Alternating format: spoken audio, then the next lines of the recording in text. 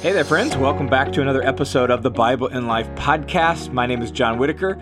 I am the host and creator of the Bible in Life, and I am grateful for you. I am glad that you're joining me here on the podcast, here on the Bible in Life. Our goal for this podcast is to look at the scriptures in such a way that they relate to where we live on a regular basis to help us continually grow in our discipleship to Jesus. It's what I like to call blue jeans theology. And what I mean by that is theology that's in the language of everyday life, set in the context of everyday life, so that you and I can follow Jesus right in the midst of our everyday life. And so that's my heart, that's my goal, and I'm glad you're joining me for it here on the podcast. One of the unique things about podcasts and about the internet is the number of people that can tune in and can listen from all around the world. So here I sit in my son's old bedroom, now my office, converted into a small little recording studio where I get to sit in an empty room and talk to a microphone. And yet you all get to listen on the other end of that. And I often don't get to see your faces. I don't get to build a relationship with you. And that's just very different and very unique. Most of my ministry, I'm in a classroom with students, where I'm in a church with people, and we get to build relationship and rapport and get to know each other a little bit. And that's very different from the way things are now. And one of the things that means is that there are people, as I noted, all over the world, and between the listener's commentary and the Bible in Life podcast, there's over 150 different countries represented that listen to the Bible teaching that I'm providing on a podcast on a regular basis. And so, man, that's super encouraging. And so today I just wanted to welcome the folks from the continent of Africa. We have a number of people that listen in Africa, representing a whole host of different countries. And so if you're in Uganda or Nigeria or South Africa or Zimbabwe or Zambia or Kenya, and I'm probably forgetting some, but if you're in any of those countries, they're on the continent of Africa. I'm glad that we can spend time together each week studying the Bible together. I'm glad that you're part of the Bible in Life family. So welcome today to the Bible in Life, and welcome to all of you listening as well. I'm grateful for each and every one of you. Today on this episode, what I wanted to do is I wanted to reflect on what I think is a really crucial and valuable question for us each individually, as well as for pastors to think about with regard to their churches and their ministries. And that question is this. The question is, how can we measure spiritual growth? How can we measure discipleship to Jesus? That's at the heart of this question. And that, like I said, is important for each of us individually. Am I growing in my spiritual life? Are there kind of indicators, markers along the way that say, man, I'm making progress, I'm growing, I'm becoming more like the person God wants me to be, so that it doesn't just feel vague, right? So that we can know we're measuring progress. I know personally when I go on a road trip, I'm driving somewhere to preach or teach, frequently I pay attention to the mile markers or other markers along the way that say, hey, I'm getting closer. Okay, we just crossed this town. I know then that the next stop will be, right? Those kind of mile markers or checkpoints help us know we're making progress. What are the kinds of checkpoints that we can use to measure our own personal growth in discipleship to Jesus, our spiritual growth? I also think this is terribly important for pastors. And so if you're a pastor listening, a youth pastor, a teaching pastor, lead pastor, right? If you're a pastor, if you're a missionary working with people, I think this is terribly important for you to think about as well. And the reason this is challenging and important for us is because it's really easy to measure things that are, provide hard metrics, hard numbers. And that's why I think sometimes churches and pastors tend to measure things like attendance. We're doing good as a church if our attendance is growing. That's one of our metrics oftentimes. Or if our budget is growing and the offering is growing and people are giving, right? That's a metric sometimes used in churches. or maybe conversions and baptisms as a metric. Those kinds of things are useful, some more useful than others, and it depends on how we approach them, whether or not they become kind of problematic or whether they're just general useful metrics. But that's not really what we're after. Jesus didn't call us to grow churches. He called us to make disciples. And disciples are not religious organizations. Disciples are people, and they are people who are specifically becoming like their rabbi, that is, becoming like Jesus. And so as Christian leaders, pastors, and teachers, the fundamental thing we are supposed to be measuring is not the growth of our religious organization, but the growth of the people within our congregation. And the growth we're supposed to measure in them is, are the things we're doing as a church helping people grow spiritually so that they're becoming more like Jesus, measuring their discipleship. Well, how can we do that? That's a little more challenging.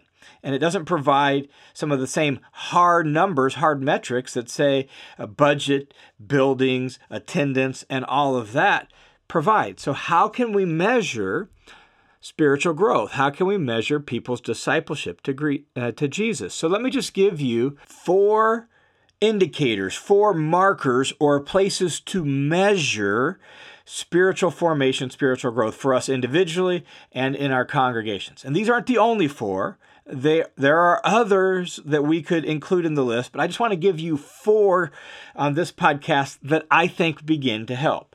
So the first is this. We can measure ourselves by the virtue lists of the New Testament. I'll clarify that in a second. But the virtue list of the New Testament. What I mean by the virtue list of the New Testament are things like the fruit of the Spirit. Galatians 5:22 and following. The fruit of the Spirit is love, joy, peace, patience, kindness, goodness, gentleness, faithfulness, self-control. That's a virtue list. Or you'll find another one, Colossians chapter 3, verses 12 and following. So then, beloved, as those chosen of God, holy and beloved, put on a heart of compassion, kindness, humility, gentleness, and patience, bearing with one another and forgiving each other, just as God in Christ forgave you. It's a virtue list. And you'll find those kinds of virtue lists in various places in the New Testament. And what those virtue lists are intended to do is not be a checklist or an exhaustive list, but to paint a picture. That's what virtue lists do. They paint a picture of the kind of person disciples of Jesus should be becoming. And so they help kind of provide some character traits and some descriptives and some indicators for where we should be growing. And so we could take those virtue lists and then we could even write out some descriptive phrases that indicate what it would look like to be, if you're growing in that. If you're kind of maybe, at the beginning stages of growth, it might look like this. If you're fairly mature in this particular virtue, it might look like this. We could even give some descriptives to those kind of character traits we find in the virtue list. And now all of a sudden we have a measurement tool, an indicator. We've got a picture of what we're looking for. Are we increasingly becoming that kind of person? And so the virtue lists of the New Testament, they're worth us memorizing as disciples. They're worth us kind of filling our mind with because they provide a target, a picture for us to aim towards. And so in that way, they provide a measurement tool, something to compare ourselves to. And the goal is for us, by the power of the Spirit and the grace of God, to become that kind of person deeply and substantially.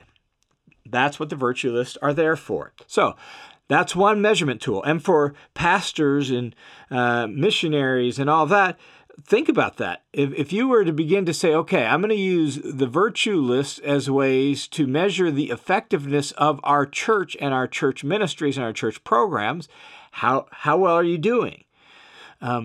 It's maybe not the hard numbers of, other metrics that you might want to use, but it is more central and core to who we are. So virtue lists of the New Testament, a really important measurement tool for our own growth as disciples.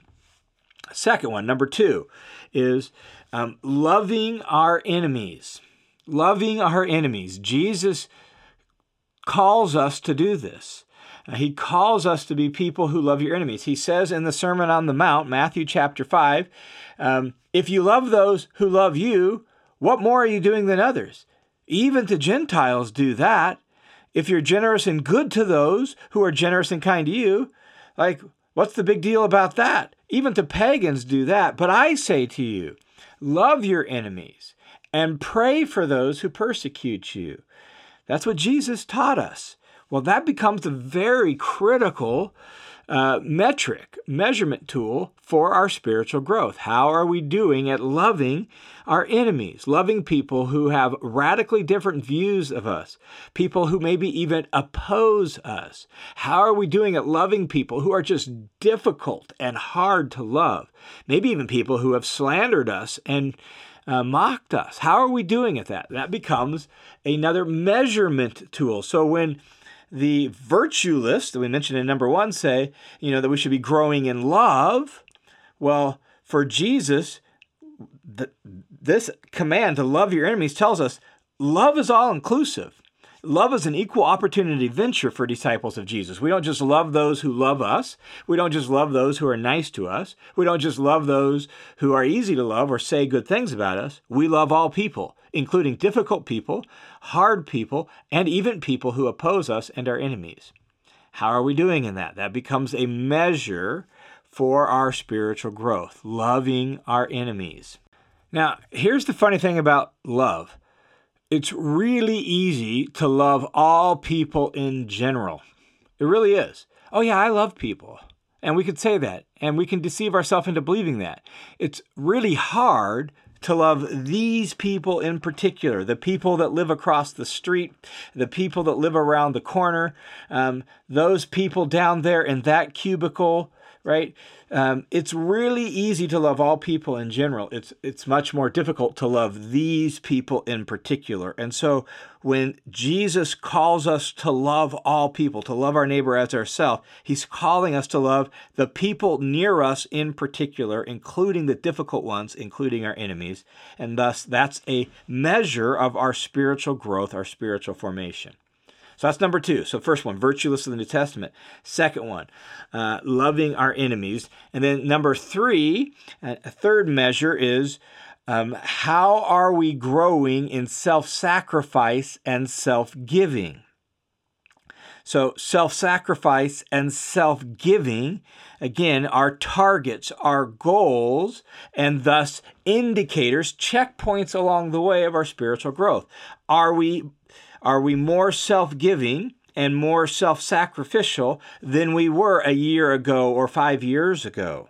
Are we less self-serving, less self-interested, and more willing to give up our rights, our preferences, our energy, our time, and our resources for the sake of other people? And in keeping with the last one, even people who might take advantage of us or we've had difficulties with in the past. Are we willing to serve them in some way? Are we willing to loan out our resources? Are we willing to give up our time and help? Self-giving. That is a crucial indicator of spiritual growth. Why? Because that was the pattern of Jesus' life. Jesus laid down his life for us, and thus we ought to lay down our lives for other people. All people, especially the household of faith, but others as well. And so we need to become increasingly self-sacrificing and self-giving. Jesus did this not just at the culmination at the cross, he did this all throughout his life. In fact, even his incarnation is stated as an expression of self-giving according to Philippians chapter 2. Philippians chapter 2 calls us in verse 5, it says, have this mindset in yourself, which was also in Christ Jesus, who, although he existed in the very form of God, did not consider equality with God as something to be used for his own gain, for the sake of his own advantage, but he emptied himself, taking on the form of a servant and being made in the likeness of men. And so from the moment of his birth and incarnation, clear through to his crucifixion, the pattern of Jesus' life was self-sacrifice and self-giving, in contrast to the typical human way of self-interest and self-serving. And so, as we become like our rabbi, we're going to become more self-giving, more generous with our time, more generous with our resources and our energies. We're going to be more sacrificial, more willing to help others, and less interested in what we get out of it. And thus, self-giving and self-sacrifice becomes an important measure of our spiritual growth. And then, number 4, the last one, is forgiveness. Are we becoming a quicker forgiver? Are we becoming a quicker forgiver? That as we take on the character of Christ, as we put our roots down deep into his grace and his love, manifested in his forgiveness of us, we will become quicker forgivers of others. And again, Jesus told parables about this. Look at Matthew chapter 18 and the parable where this guy is forgiven by his master a massive debt, and then he goes out and demands a very small debt from somebody who's under him. And the point that Jesus is making is, no, if you've experienced the massive grace of God in your life, it should make you a generous and quick forgiver of other people's debts towards you. And so an important measure of our spiritual growth is that we're growing in our willingness and readiness to grant grace and forgive other people. And so are we becoming a quicker forgiver becomes an important measure for our spiritual growth and our spiritual formation. And so you take all 4 of those. You take the virtue lists of the New Testament that paint a picture of who we're supposed to be becoming. You take this culmination, really, of Jesus' love command that says, don't just love the easy people and the people who love you, love even the hard people, including your enemies.